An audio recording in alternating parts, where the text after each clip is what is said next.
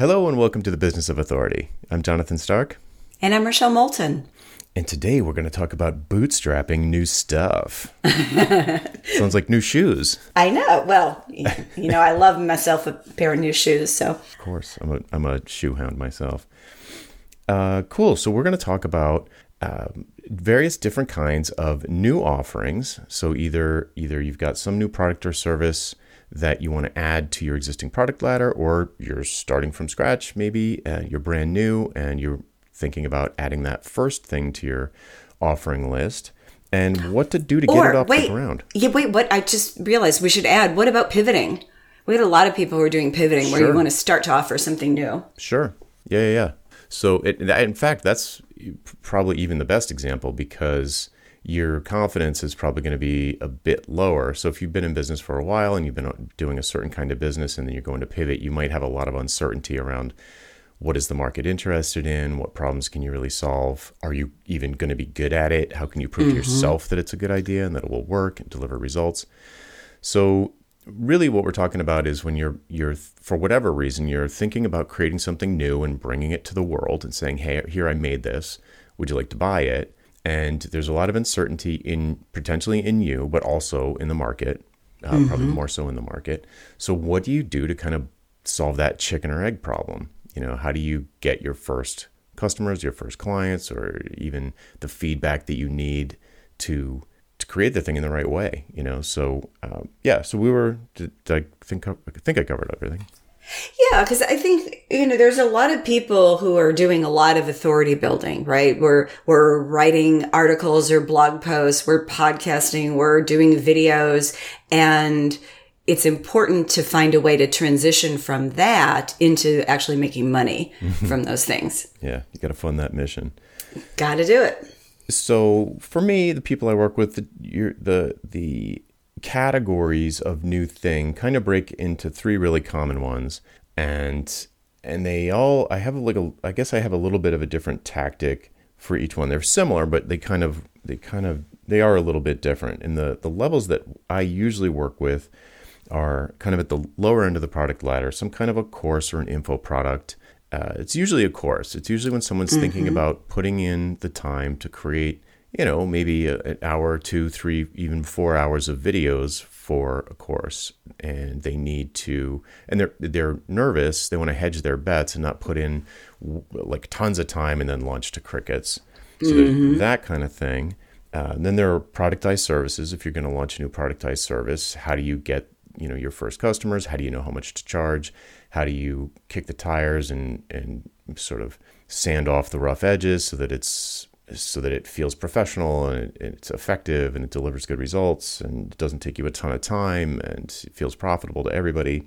And then, of course, for my folks, you get these big sprawling custom projects where people are building custom software. It could take, some people email me and they'll say like, oh yeah, I have my project's like a month long. And to me, that's not like a project from my world. That's more like a feature or something that you're building.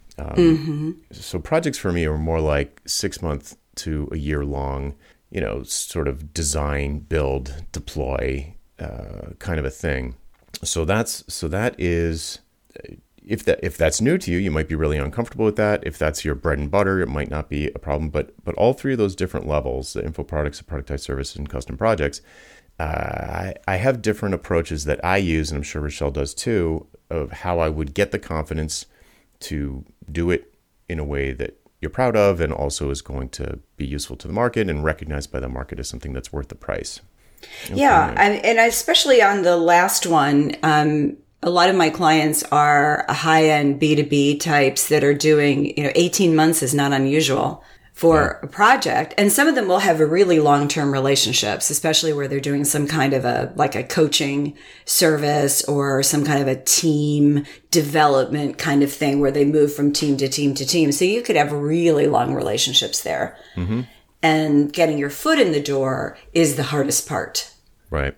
Yeah, and that's even a fourth category that we could talk about. Like I see that as sort of an advisory retainer or month-to-month coaching or something like that, where it's kind of open-ended and there's not, if there isn't a specific end, and it's just kind of like an ongoing thing where you cycle through different people or different teams, and you're just sort of there to improve productivity or morale or help make strategic decisions as things come up.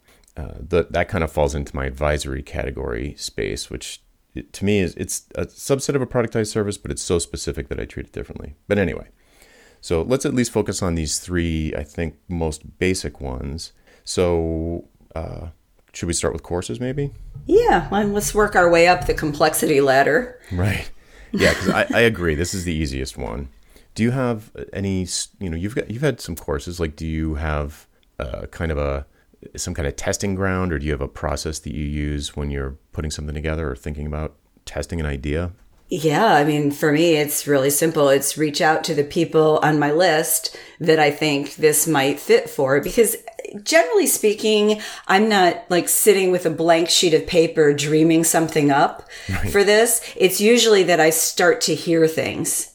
So I'll start to hear something on one day, and then maybe I'll hear it again that week, or twice the next week, and then 3 times the week after that. So I have like this radar, like my ears are tuned to all that. And so I just keep notes about those things. And usually there's a point where I'll go, there might be something here. And so my process is to go to those people and say, I'll put something together like really rough around the edges and say, this is what I'm thinking. Do you have a little time to talk to me about it? Yep. Now, what I haven't done that I've recommended to clients is you can also pull a small group of people together on a call, which can be really interesting, like doing a mini focus group with, say, 6 to 10 tops, 8 is probably ideal, and pull them together and get that same feedback. But so I'll ask for feedback on things like, how do we want to deliver this? Like, what's the best way to do it? Do you need access to me or not to me? I just want to hear what they're thinking. And then, of course, I'm going to ask them for the price point. Yeah. So I do a very similar thing. I've got that same radar going. It's like, I'm always like, when I notice someone struggling with something and then I notice somebody else struggling with the same thing, I'm like, I wonder if there's something there, So I've kind of got maybe half a dozen to a dozen of these ideas for courses in the sort of, in this little notebook or like text file on my desktop. And it's like, I could do it. I could do any of these. I teach it directly to people in private coaching. Why not like create a video version and make that available to people at a much lower price point? But it's basically the same thing that you do. I'm not dreaming stuff up like, boy, it sure would be cool if the universe had this in it now. Right. It's always from some kind of something I observed. And then I'll do similar to you. I don't think I've had some group chats, but never on the phone. I'm fortunate in that I've got these different Slack rooms where there are lots of folks who are kind of drunk the Ditcherville Kool-Aid. They're like, they get it. Mostly soloists and some small firms, mostly software developers, but a mix of other people too. So they all kind of get it, and they're all very much in the target market, the people I want to help. So that I can just say, hey, everybody, I'm thinking about putting together a video course on daily writing. Would anybody be into that at all? And if I hear crickets, then great. I wasted 10 seconds. Exactly. Because if I don't get people in those Slacks, if I don't get anybody in those Slacks that's like, oh, that would be amazing. If I don't even get one person that's like, that would be amazing, then it's not going to fly. Yeah. But if I do, then I'd say, well, what does it mean? Like what I just said, like, what does it mean to you? Almost like I would say, it's almost like saying, I'm thinking about writing a book. Here's the title. What do you think the book is about? It's like, here would be the title of the course or something like that. It'd be like, and they'd be like, well, I would, and they have instant expectations, and I could see if they map to or match up with the stuff that the way I would probably set it up. Like, how long would it be? Should it be super long? Should it be super short? Should it be utilitarian? Should it be all encompassing? Do you imagine that there would be like worksheets, or is it more like a mindset shift that you'd get from watching the videos? Would there be supplementary tools or recommendations, like what all could be in it? And you can kind of bat that around with 4 or 5 people in a Slack room and come up with something pretty quickly that everybody's kind of nodding their heads about, like, yeah, that would be cool. And then I would be like, would you pay $245 for that? and you'll immediately people will be like, oh, totally, or no way, or Right. and so you're like, okay. They always react to price.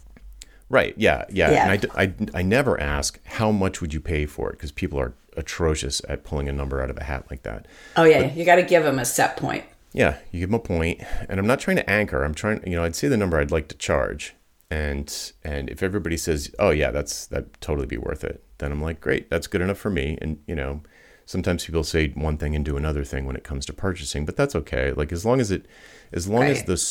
the price is supported by the story or the understanding of what the thing is and what you could expect to gain from spending the money, that's close enough for me, because then I can take that to a broader audience, and odds are pretty good that it's at least worth me putting in, a day to record the videos and edit them and put them somewhere, and then, do all the sales and, the sales page and all that stuff. But it doesn't, so it's not a very high risk proposition, because you're not, assuming you're not putting together 80 videos like a comprehensive, like TPS was. TPS took me a long time. Mm-hmm. But assuming you're doing like a few hours of video and it's stuff that you're already really good at and you're used to teaching, it doesn't have to take that long to put together. And yeah, that's how I usually do it. Mm. So I had a student recently do something pretty cool that's along these lines, but I think it was even more accelerated, where we were talking about, he's like, he had an idea for a course, and he had a really, really, really technical niche, and we didn't have a lot of people in the Slack room to ask about it. So I said, why don't you, and he knew the information cold. He already had slide decks from presentations he'd given before at like meetups and, that sort of thing. So I was like, why don't you go into Crowdcast, and you can schedule a multi-day event and just schedule 5 days, Monday through Friday at lunchtime, and just give a free webinar where you teach the 5 lessons. And if nobody shows up, then, you wasted 5 hours, or, or maybe you learned something that, like nobody wants this, or I don't have access to the people who might want this. So he did that, and he had, like, I think it was like a half a dozen people, maybe 10 people registered, and half of them showed up. For most of the days. He recorded the whole thing. He took Q&A, and then when he was done, he downloaded the videos, edited them a little bit, put some bumpers on the front and back, and boom, there's your course. And he even left the Q&A in because it's because a lot of people who watch the videos in the future are probably going to have similar questions. It might be pieces that he went too quickly, where he taught too quickly, or maybe he knew it so well that he sort of had the curse of knowledge and forgot that people weren't super familiar with maybe this arcane thing. So it brings out, it creates this sort of interactive feel, and probably anybody, or at least a significant portion of people who watch the videos are going to have the same questions. And he was like, yeah, that's cool. Let's just ship it. Is it perfect? No, but I love that. Yeah, it's cool, right? And can you say how he priced it? It's okay if you. I don't. I would, but curious. I don't remember. I don't gotcha. remember. But I mean, that's a great idea of just being able to create this self-contained piece and get over our own insecurities about perfection. Mm-hmm. Yeah, I could say, for the dear listener, I would generally, and this is just a thumbnail, like a rule of thumb, sorry, not a thumbnail. I would generally price, depending on the audience, I would generally price a paid video course, self-paced video course, somewhere between like $85 and like $495. And I know there are outliers that are way less, or free, or ones that are more like $2,000, $3,000, $4,000. And I totally get that, but usually when I'm working with someone, the product ladder needs something that's around $100 to $500. There's usually a dead spot there. Yeah. So we'll usually come in around $245 for a course, and then it's kind of like, all right, if you're going to get $245 for this, then you can reverse engineer how many videos you want to make. How comprehensive is this going to be, and get really dialed in on who the ideal buyer is, and would the ideal buyer pay $245 to hear you teach them about this subject? And as a starting point, that's usually where I would land. Yeah. And to your point, it is a dead zone.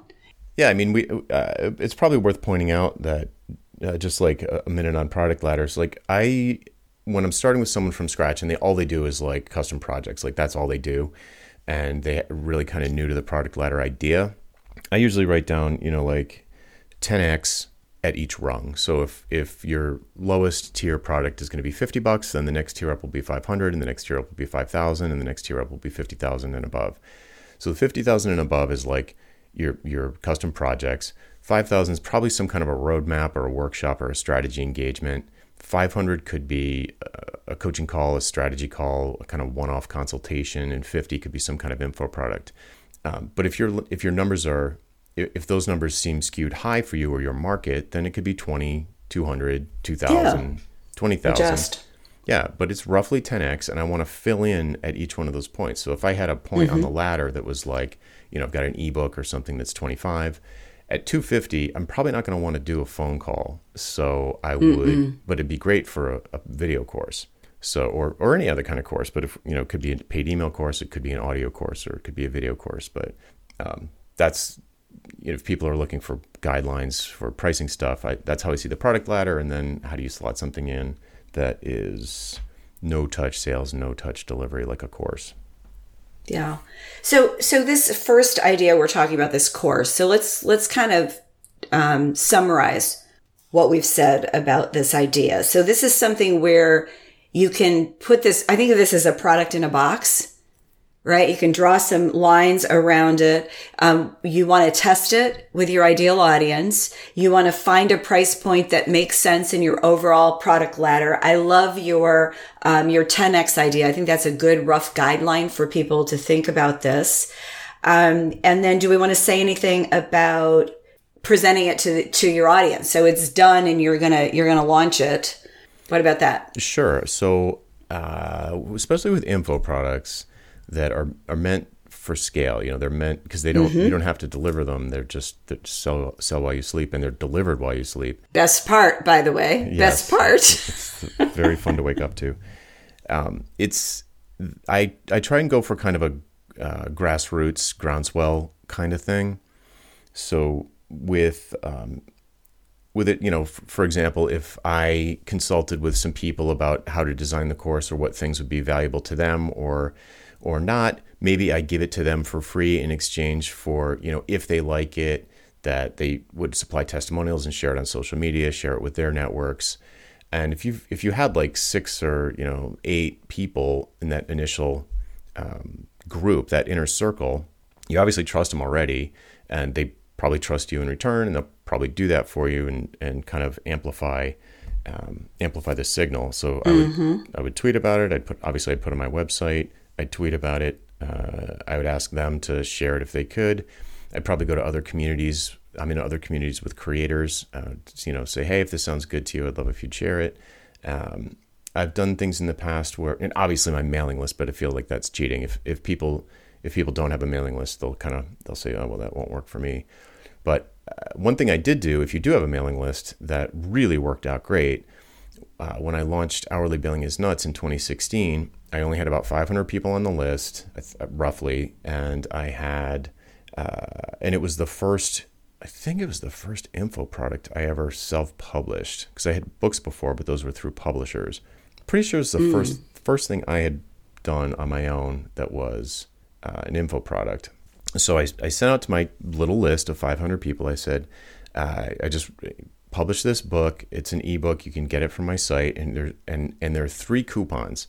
There's a 100% off coupon of like evangelists, and you can use that to get the book for free. But I'm going to hound you relentlessly for you have to read it. You have to tell me if there are any typos, and you have to share it like crazy on social media. And then there's like a 50% off thing where I had like fewer, fewer requests. And then there was like a 20% off one that was just for like the sale. It's like, oh, it's a launch sale. I'm not going to bug you. You get 20% off. And loads of people just took the 20% coupon. And a small but extremely helpful group of people took the totally free ones. Isn't it funny? Like, yeah, a bunch of people paid for it when they didn't have to, because they didn't want to send me typos. They didn't want the emotional commitment to you. Exactly. Yeah, I totally get that. Yeah, but the evangelist coupon, though, like one person sent me back a spreadsheet with page numbers with every single typo and grammar error. And it was awesome. was like, gotta love that. yeah. So for like a free $49 PDF, I basically got like an editor. Yeah. And yeah, it was great. And then those folks shared it like crazy. So that, and what's funny is when you do a launch like that, even it seems like a paradox, but doing a launch like that actually grows your list quite a bit. I hit a big spike in subscribers around the launch. It feels like it should be the other way around. Like you should have a big list and then the launch will be successful. Even when you have a big list and you do a launch, your list will get bigger. Yeah, it's something about that's how it works. Yeah, it's like, oh, a new thing, and there's like some excitement around it, and the word spreads a little easier for that reason, I guess, not some. Yeah. Well, the other thing that was genius about what you did there is if somebody is going to actually look for typos and they know that you want that and they're going to send it to you, they've engaged with your book. And what's interesting is they found errors in your book, but they engaged with it. I mean, this is why we need to get over this idea of perfectionism, because people engage for different reasons. I think that's a great template. Especially for a first offering. Yeah, it was great. I don't think I've done it since, but I would do it again. And certainly that first time when my confidence was, I didn't have a lot of input from people. I didn't know the audience as well. It just wasn't as many people. I was like feeling maybe a little bit more, I don't know. It just worked out great. It worked out great. You also had a good title. I mean, Hourly Billing is Nuts is clearly polarizing. Yes. And it makes you want to read it or throw it away, one or the other. And so, you choose which camp you're in. Mm-hmm. And that, by the way, since we're talking about it, that title was one of, I think, 2 or 3 possible titles. And I took it to one of my Slack rooms and everybody was like, Hourly Billing is Nuts is the title. That is the title. Mm-hmm. And I don't even remember the other ones. So that was going to be my next question. Right. Yeah. Because that's how it works. When you find the right one, everything else just falls away. Yep. So, and just like bootstrapping into that first thing or something new for you, even if it's not your very first thing, there's lots of feedback. And I think you're going to see that same pattern throughout this entire episode. And it's just, one thing I like to call out when I'm talking about, using your radar to detect these ideas and getting feedback from people and bouncing ideas off them. They're not designing the product, and I'm not out there getting data in any like statistically meaningful way. I'm not looking for data to prove to me that it's going to work. Some people, when I talk about market research, some people are like, how much do I need? Like I feel like I need to talk to 500 people to get something statistically significant. And I'm not gathering data in that way. What I'm doing is looking for it's more like looking for an opening. I'm like looking, it's almost like this, the wall of the market is like this castle wall. And I'm just asking people, where's a doorway in? And so it's not a question of like amassing enough data to know that the thing's going to sell or be successful. It's you're getting feedback about where's the secret door? Yeah, because if you're waiting, if you think this is a numbers game, you will never launch. You'll never launch. Right? Yeah, because you've got to prove it to me, and it's not going to happen. You're never going to have that kind of proof. You've got to be able to go with qualitative proof in this case. Qualitative, exactly. Yeah, exactly. So if I hear like, I don't know if we talked about it on this show last week, but if I get like 3 sales, if I put something new on the site, this is related, it's a little bit higher level though. If I put something on the website at a price and I get no sales, it doesn't really tell me a lot. But if I get like 3 sales in 2 weeks, I'm like, my price is too low. Because I'm not even promoting the thing and people are like throwing money at it. Like, you know what I mean? So you could think like, well, there were 10,000 people that saw this offer on your website and only 3 bought it. That's a terrible conversion rate. I'm like, I don't care. Like, that's not what I care about. I'm not like trying to do a statistics thing. I'm just like, it proves to me that I have access to people who get this value proposition, or it resonates with them. And they're like, oh, I'm like, okay, that worked. It's not a conversion rate thing. It's more like a frequency of purchase type of thing. Well, there's a door that's opened. Or, Right. if it's, the magic door, it's lifted up enough so that you can like scurry underneath it, Right. right? It's not fully open. Because that's the thing. I think that everybody, myself included, we love the feel of an instant home run. To hear ding, ding, ding, ding, ding, ding, ding. Wow, look at all these people. They love this. I've hit the mark. It doesn't work that way usually. Usually. Sometimes it does, and that's awesome. But what we want to do is we want to get a base hit the first time out. Totally. And that's a great way to say it. Yeah. I just want to get on base. Yeah. And with that 3, it would be easy to get discouraged with 3, but to me with 3, you can start asking questions. Because in the case you described, you didn't send out an announcement. You just slapped it up on your website, right? And said, "Oh, let's see what this is." It's a little bit like what I did with my my 1-hour session back in 2010 or 2011, whenever it was. I put it up there just to see if anybody would buy it. It's a fascinating exercise to do that. Mm-hmm. Yeah, it is funny. I feel like it's a bit of a tangent. Maybe we could talk about it on another show, but nobody buying it, if nobody buys it for a year, that tells me something. But if nobody buys it at launch, that doesn't tell me anything. If one person buys it, it tells me a lot. If 3 people buy it, I'm like, okay, this works. Mm-hmm. Like I did something right.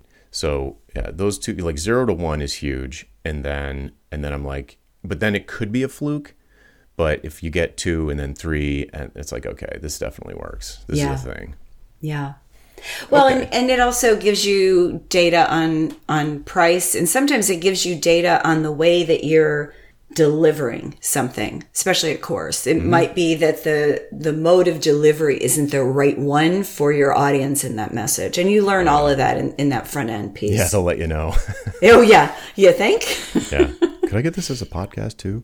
So, okay. So that was more than I thought we were going to have for courses or info products, but that sort of lower rung product service ladder item that's probably somewhere between, $100 and $500 roughly.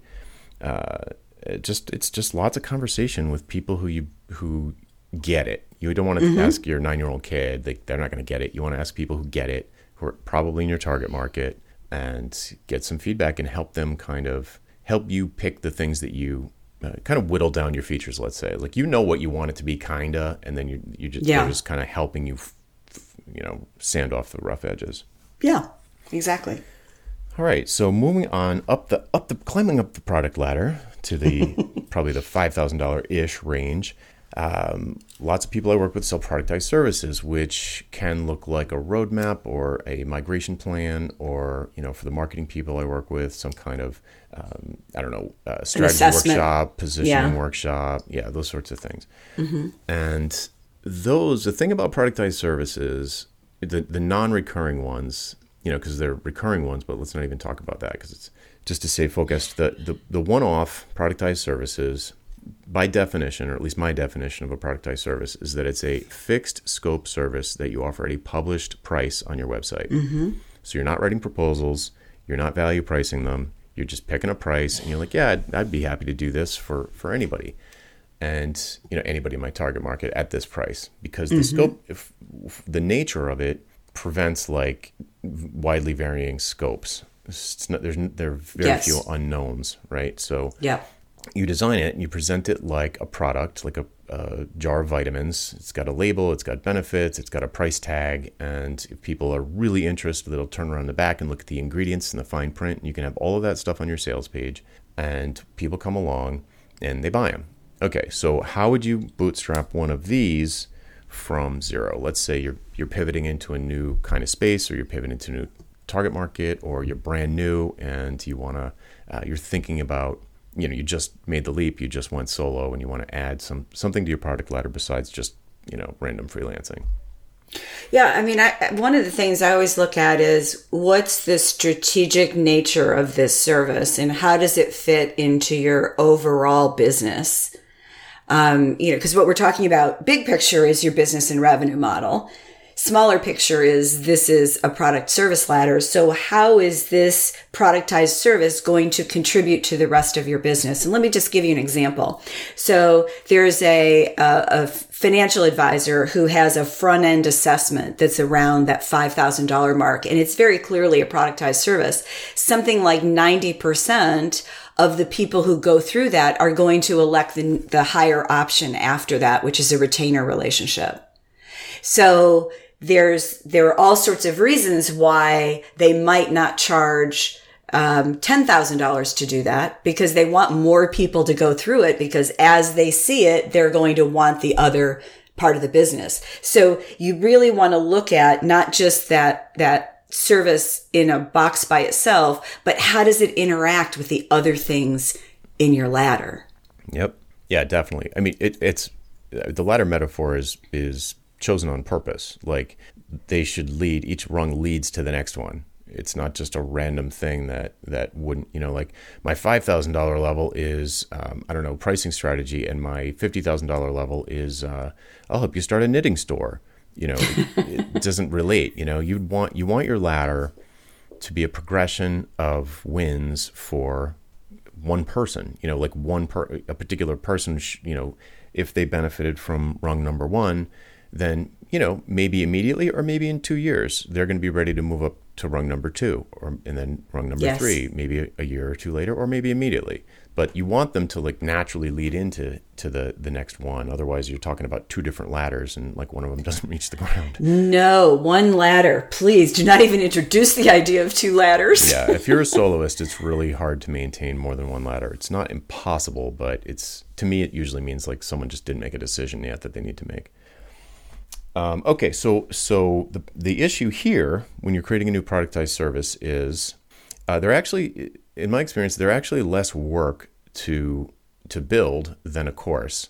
Yeah, because it's really all about the work that I usually have people do when they create a new productized service. And we do this in TPS. We go through the whole thing in a week, where you've got your idea wherever it came from.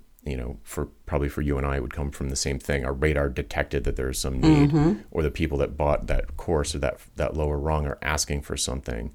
So, okay, how could I give them a little bit more assistance in a productized service kind of fashion?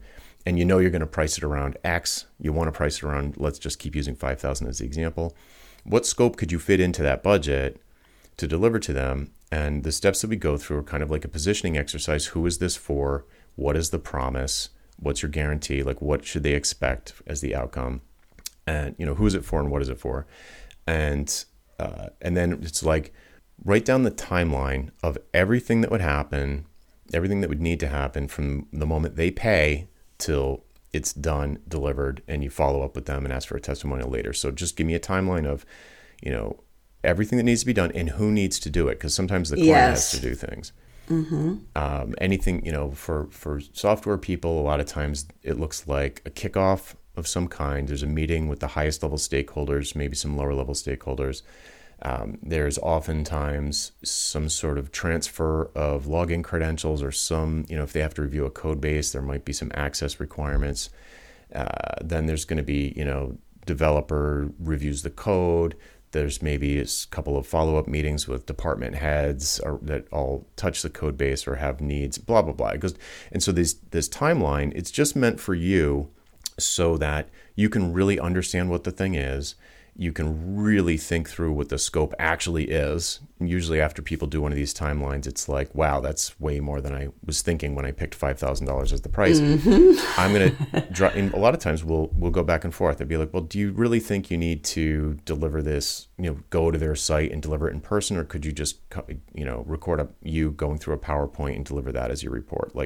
What pieces can we cut out of this that we're going to guess are probably lower value, but really a lot of labor? Yeah. So we cut the scope until it feels comfortable inside the price point, or we change the price point, but we're trying to fill this $5,000 slot.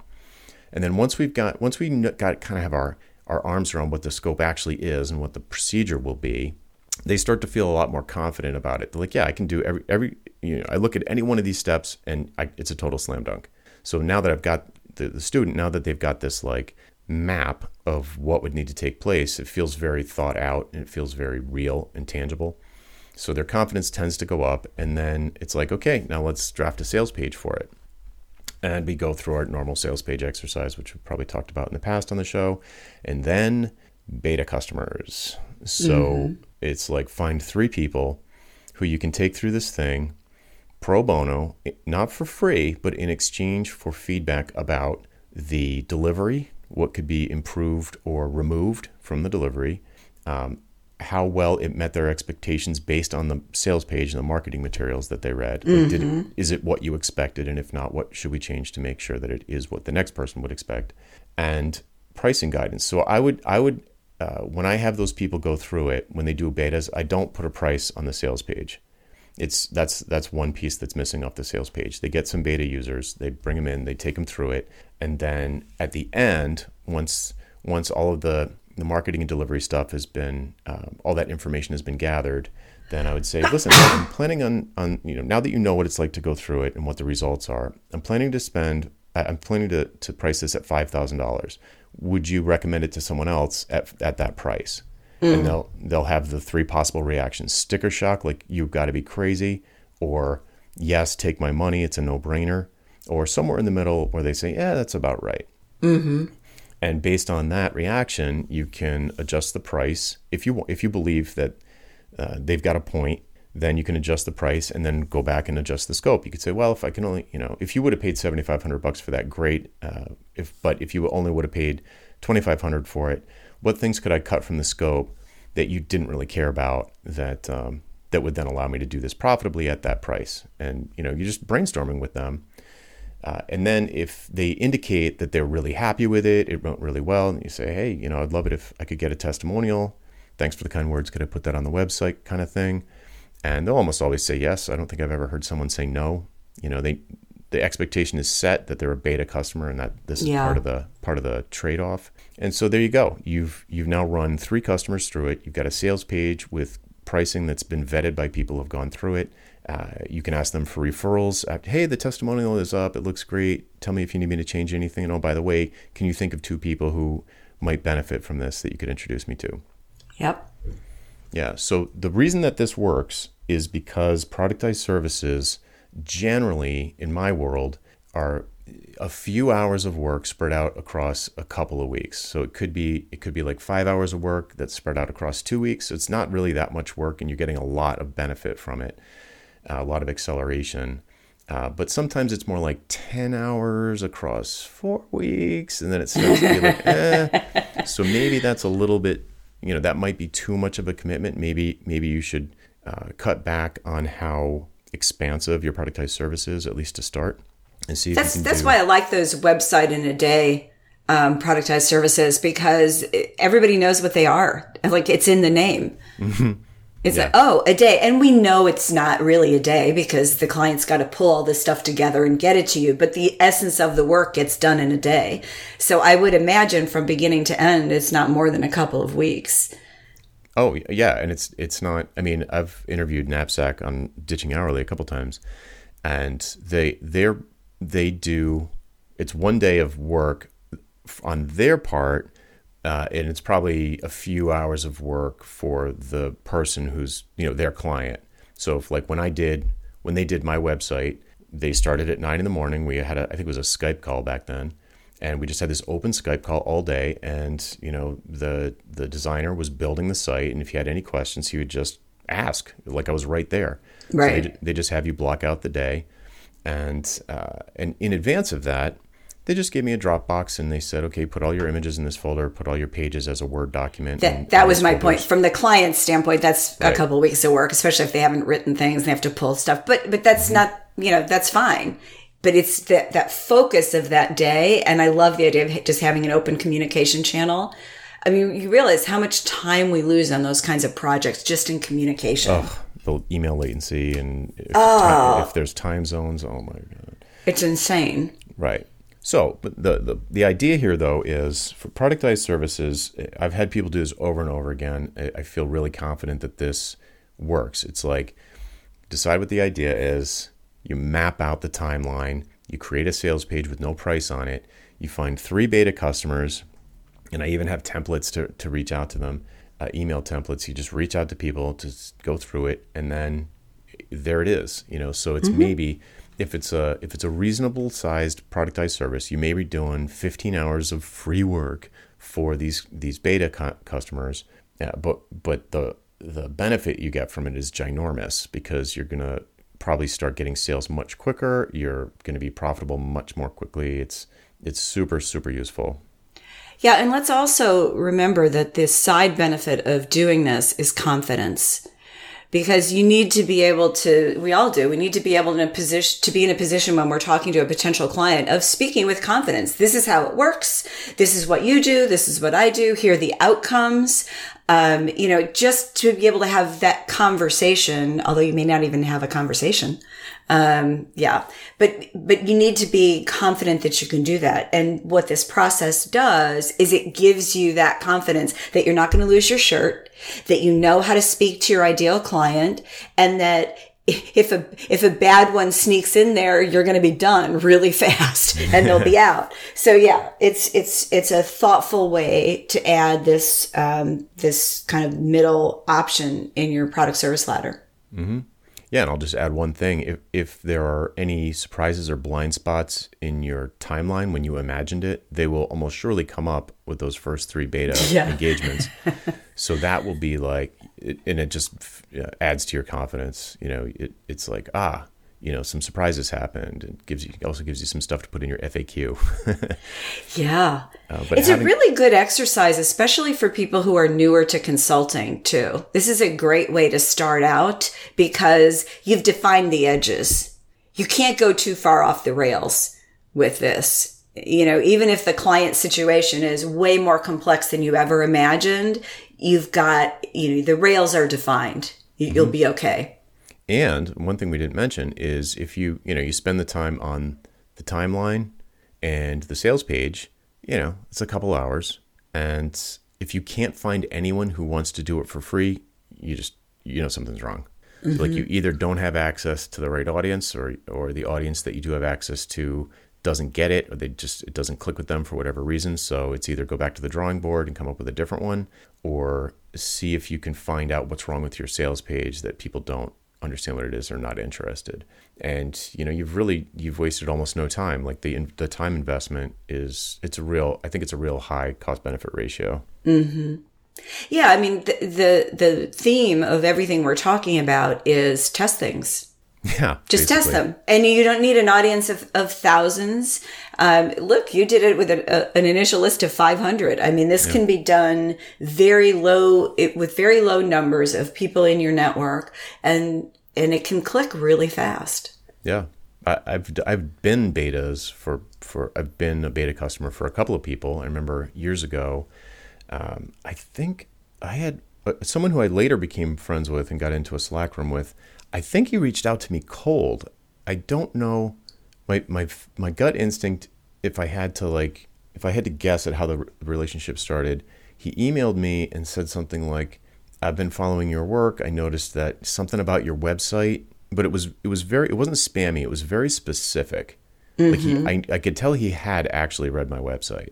Yeah. And he was like, he might have said something like, "Oh, our mutual friend blah introduced me to you, and I was looking at your website, and I'm launching this new productized service," and it was something to do with like messaging, or I can't even remember at this point, but and I went through it, and it was great. Like it was totally transparent. I gave him feedback, and it didn't feel awkward or weird, like buyer's remorse or anything like that. And he I think he still sells it, and this was probably in 2013, so. That's a long life for a product in the digital age. No kidding. Yeah. Yeah, it really works, and it's kind of fun and beneficial to the beta customers. My point of bringing that up, it's I don't know, it feels kind of exciting. You're like, ooh, a new thing. Well, there's a connection that happens with betas because you've invited them to give you feedback. Like I did one product and there was a problem with the credit card processing.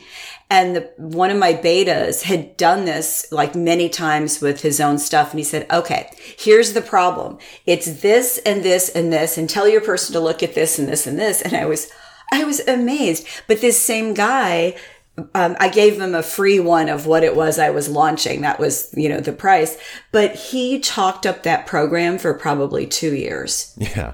And he saw the ugly part of it. He saw when it wasn't working and the security wasn't right, before I launched it. But he helped me fix it. Yeah, that's great. Yeah, that's what it's this engagement, and it's contrary to what we think. We think people are going to engage with us when we're perfect, but the guy who found all of those typos and the guy who found the mess in my credit card processing the night before the launch, by the way, those people, they bond with you because they see us when we're not perfect, and they like it. Yeah. Yeah, it's great. It's like when you go to a concert and somebody, Neil Diamond. I know. I'm using this for a reason. It was the first one I could think of. I know. But I was thinking of Sweet Caroline, like all these people sing the song for him. Like when he forgets the words, they remember that concert. I mean, it's like people love it when we're not perfect. I don't know where Neil Diamond came from. I swear I haven't seen a Neil Diamond concert since I was like 14, but yeah. I'm not sure if that's pulled you out of the nerd nosedive. No, it's okay. I like being a nerd. Cool. Okay, so I think looking back on the conversation so far about productized services and courses, and obviously Mr. Neil Diamond, I'm never going to live that down. It's a little bit, yeah, that's for sure. It's a little bit easier to do this with productized services. All things being equal, the courses, it's more creation, it's more time put into it. Mm-hmm. It always feels like more stress, more confusion, less flexibility. There's more lock-in as you're making videos, and then you're like, I got to pivot and re-record those. So the productized services, if I was going to recommend to somebody where to start, it would be here, because we're going into custom projects, and that's definitely not the easiest one. Yeah. That's tougher. And well, it's a balance, because if you do really well at courses, they're leverageable, and you don't have to put much more time in, whereas productized services, you still have to keep putting in the time. Mm-hmm. So it's a different level of time commitment, but I agree, it's so much easier to start with a productized service. Yeah. And most of the people I work with, since they're devs or other people who bill by the hour, like maybe logo designers or marketers or photographers or whatever, they generally go by the hour, and they've been freelancing. So they kind of feel like the custom project thing is usually where they're starting. That's like what they already do. They already send out estimates or proposals, and they already do all of this stuff. And that's not usually where the confidence is low. That's usually where the confidence is high. They're just disgruntled because they feel like they're getting underpaid, or clients are not sending their last payment, or clients are micromanaging them. And it's not about, the problems they're not in the selling piece so much as they're two big things. I'm not getting enough leads.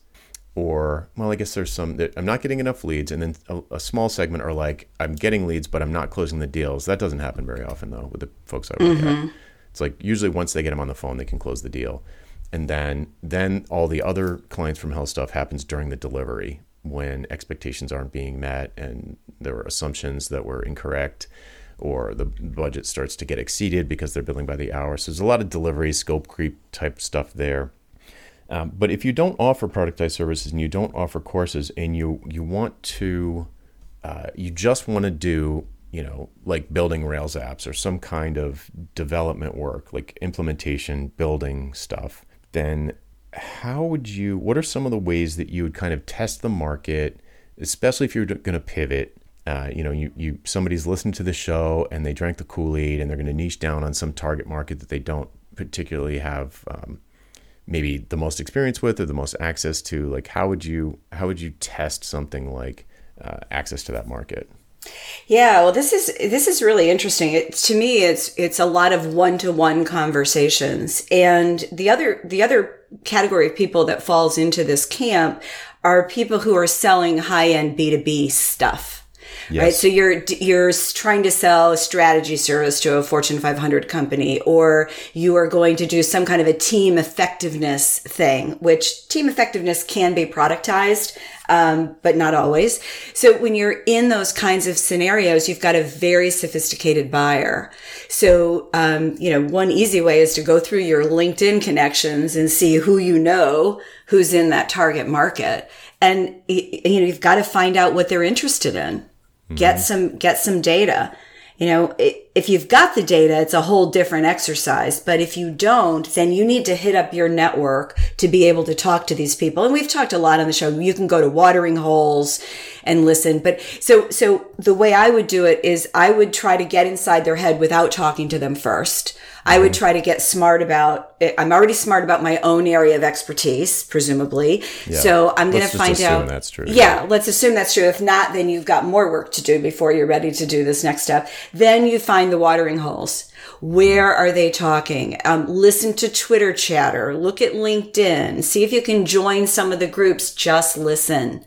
Do not speak. Just listen. I mean, unless you're asking questions, that's different, but listen. And when you've got enough that you're pretty comfortable that you know what you want to do, you've got this idea, that's when you can start to test it with real people. Mm-hmm. And I would test with the lowest risk people first. I'm thinking of, I had a conversation the other day with somebody who had this list of very, high profile people and he wanted to start at the top. And I'm like, no. Let's get some practice down with the ones who don't matter as much and see what you learn from that. So by the time you get to the top of the heap, you've got a lot of data. You're a lot more comfortable. The conversation is going to go very differently. Yeah, you've refined the message. You've figured out how to communicate it to this kind of person. I agree, 100% agree. Start at the bottom. The easier it gets, to the harder it gets. Yeah. And I think it gets intimidating for people, especially if you're going, let's say you want to talk to the CTO, right? It's intimidating, or it can be, depending on where you are in the food chain, to talk to a bunch of CTOs. So don't start there. Right? Start with somebody else. Start with somebody you know. Get connected to the people. You're not selling on those calls. Let me be very clear. You are not selling. Yeah. You are listening and data gathering. And the second, especially on LinkedIn, when you ask for a call like that, the second someone feels like you're hyping them and you're setting them up to be sold to, they will disconnect. Yeah, then they can sense it. A mile away. So you just have to be really pure on your intention. And you can ask at the end of the call, now, when I put this together, can I come back to you? Depending on how you're positioning it at that point, you can absolutely do that, but no more than that. Mm-hmm. Yeah. For me at this level, I feel like, again, assuming that you know what you're doing and you're good at it, then I feel like the testing that you would do for custom projects is really around your positioning. It's like, is this positioning resonating with the people who I need to talk to? And in my experience, and it's that list of things that you just said. It's like, where do they hang out? Where can you listen in on the conversation? Where can you kind of eavesdrop in public and learn what's driving them? What are their hopes, dreams, worries, fears? What do they want? That sort of thing. What language are they using? What's their lingo? How do they describe their customers? Are they students, guests, clients? What word do patients? What word do they use? All things like that. You kind of soak it in, and for me, once I felt like I had the positioning down, like, I don't know, whatever. Somebody in my Slack room did one in TPS, had a hilarious one the other day. It was like, God, I guess it doesn't matter. It was so funny, but it was purposely bizarre. He was doing like systems, productivity systems or reliability systems for long haul freight trains. Yeah. And, and he was just like a .NET developer or something. If you're listening, I'm sorry, I can't remember, but it was hilarious. And he was sort of like playing with different kinds of hyper niche positioning that he wasn't actually going to do, just to play with it and get the feel for like how it would resonate with people. Mm-hmm. And the train one was so real that I don't even know if he was kidding or not at this point. Like he's like, wow, everyone took this really seriously. And I'm like, was that a joke? It sounds awesome. And anyway, so for me, it's all about the positioning of really your positioning, but the idea of hiring you as a consultant or a developer or something. And the way I would test that would depend on the target market, because not everybody's into all these different things, but you could float a test as a webinar and say like, all right, I know what these people want, and I know where the overlap is between their desires and my passions and my talents. And I'm going to do a webinar on the most painful piece of this. And if I can't get anybody to come to a webinar, and if it's the kind of people if they are the kind of people who do go to webinars, but I can't get any of them to my webinar, then that means I've still got some work to do. Yep. If they're not webinar type people, maybe it's a checklist. Maybe it's some kind of a lead magnet. Maybe I talked to one guy that does, he's got a team of people. He's a design, sort of a mini IDEO type of company in the healthcare space. And he has his team work on sort of like a beautiful like printed infographic poster based on original research that they do for like 6 months, and then they assemble this infographic poster, and he, I don't know if it's for sale or he gives it away, but he does them every 6 months, and they're hanging in hospitals all over the country because they're so amazing. It's almost like writing a book, but it's a poster, but comparable level of effort. And down at the bottom, there's the name of the company. So that's like it's sort of you can't do a test project. I would never have a beta project for software development, but maybe you can imagine, Rochelle, maybe you can imagine a kind of B2B project that is got like a contingency basis. Yeah. So, yeah. Yeah. So first of all, I wanted to go back to something that you said, because I think it's really important, is that this is all about positioning. And before you have those conversations, you can certainly listen without being clear on your positioning. But when you have those conversations, you want to be 100% clear on your positioning. What are you doing for whom? The big message. And if you're doing it in LinkedIn, your LinkedIn profile needs to look like that. Yes. It needs to match, align 100%. Now, in terms of the kinds of projects, I mean, I've seen a few different ones, and usually they're pivots. So somebody knows you for X, and you want to pivot to Y. So let's say you are doing a certain kind of team consulting in technology firms, and you pivot that ever so I don't even want to call it a pivot. It's like a little mini pivot, where you're going to focus on a certain kind of team. Let's say that happens. So then what you do is that if you haven't got a proven process and you want to go through this process, then you offer some kind of a performance fee. So you can say, all right, this is what we're going to do. This is how it's going to work. This is what I believe the outcome to be. If we don't get you to the outcome, your price is $0. If we do, or when we do, your price is X. And in this case, I'd want to be very clear about the outcome, which is also powerful, because when you have some more nebulous kinds of corporate services, you really want to link it to an outcome. It forces you into that process. And then you can link your fee to the outcome. And what I like about that for these high-end B2B people is it gives people a way to engage with you. The person who says yes isn't doing it because it's going to save them money. Right. They're doing it because they believe in this, and there's a part of them that likes the idea of trying something that hasn't been done before.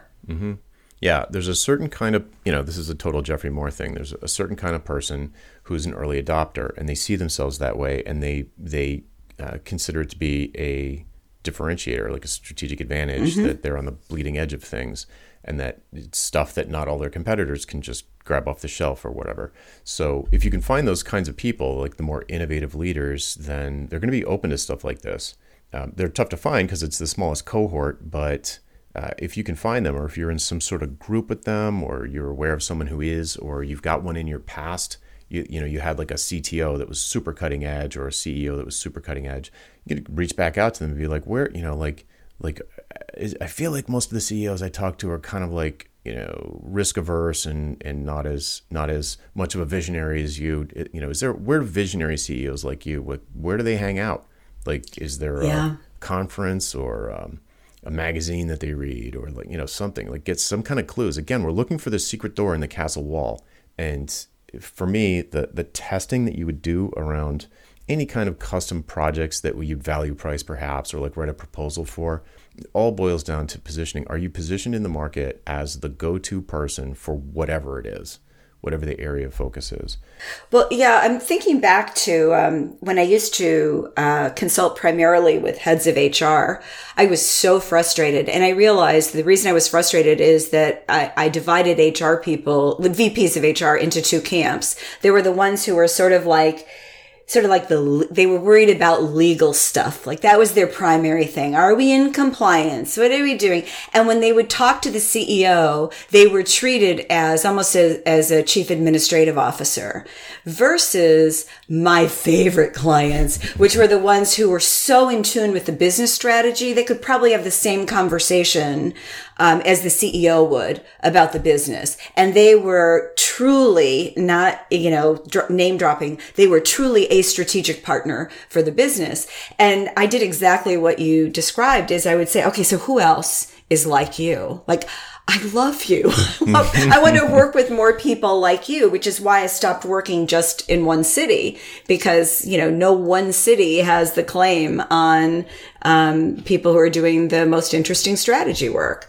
Right. And it's so, when you start doing that, as long as you're wired that way and you're not just doing it in a selfish way, but in a way that you want to help them get what they want. The conversations I would have with people in that circle were 100% different than the other conversations. And so what happened is the people in the first circle, the more administrative types, they really didn't want to talk to me. Like it got to the point where like I was the anti, right? Which is part of building a powerful brand. There's probably a group of people that, you're just not for them. And it's clearly, no, I don't want to work with somebody that thinks like that. Whereas you find your people, whether it's, HR people or CTOs or CEOs of, mid-sized technology companies, whatever those are, it's finding your people and not worrying about what everybody else thinks. Mm. Yeah, not to go down a positioning rabbit hole, but it's one of my favorite topics. But on that point, if you can't write down a list of don't hire me if, you're not going to be a good fit for me, or I'm not going to be a good fit for you if, right. bullet point, but you're like obsessed with compliance and liability and you're afraid to take risks and, this list of things, which would maybe be a great fit for someone else. But if you can't make a list like that, then you haven't niched down, and that's usually pretty important. But anyway, the idea of testing, what I have people do when they're floundering around here is using the techniques that we've already described. The overarching concept is to optimize for conversations. So you're having more conversations with more kinds of people so that you can find that like those hidden little network of ones that are perfect for you. Because it can be pretty hard to tell from the outside whether or not somebody is like a visionary HR director. Yeah. Maybe there's a way, but it's probably going to happen through networking. And so there's that. And then once there's a couple of other tactics that you can do to kind of test your positioning. One is if you have a podcast, you can play with the positioning of the podcast and invite people who you think might be in your target market to see if they want to come on the show and talk about how, their challenges or their successes around this area that's of interest to you. So the overlap of what you do, maybe you do IoT and they run, and they're the CIO of an Amazon distribution center. And you're like, hey, I've got this podcast, I'm an IoT consultant. I've got this podcast about IoT in distribution or the supply chain. And I'd love to have you come on as a guest. I saw it in your LinkedIn and blah, blah, blah. Would you like to come on and be a guest? And we could just sort of talk about how you guys see things. Mm-hmm. And you can have, and if that's not working and people are like, nope, not interested, or I don't get it, or whatever, then it's just another way to test the positioning without kind of like updating your whole website or whatever. Yeah. You can have this podcast that kind of explores the territory for you.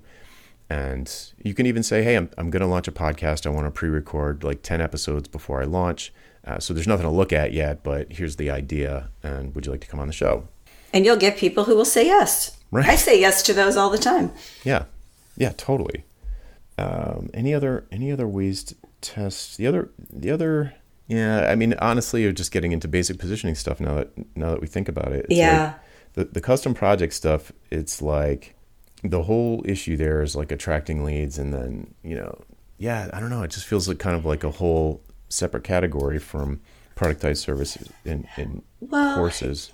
Yeah, one of the questions I get asked often is, how do I get the first one? Right? Mm-hmm. If I don't have this list of other clients, and a lot of times you don't need a list of other clients to be able to do the project if you've got the credentials. And by credentials, I don't necessarily mean, 5 degrees, but you've done some things that are on point. You can demonstrate it. You know what to do. You can absolutely do that. The challenge is most of us, and myself included, didn't have confidence to sell those things until I'd already done one. Mm-hmm. Right. And so that's the reason to do some betas, so that for the same reason you would do them in productized services, so that you are very clear about what you're going to do, what the commitment is that you need from the client, especially in something that is about a change effort, and 3, what the outcomes are. So you can really speak to those. And we can write marketing definitions all day long in marketing pages, but until you actually have been through one, you don't really know how to describe that. So the key is to get the first one. I don't believe in lying. You don't put a bunch of, logos up on your site that you haven't worked with. And one way around that is to do a performance, some kind of a performance fee. Yep. Could be. Not for software, but. Yeah, I get it. That's the distinction. And I also wanted to be clear that what I'm talking about is when we're talking about a high-end B2B buyer, because free is not a good price for them.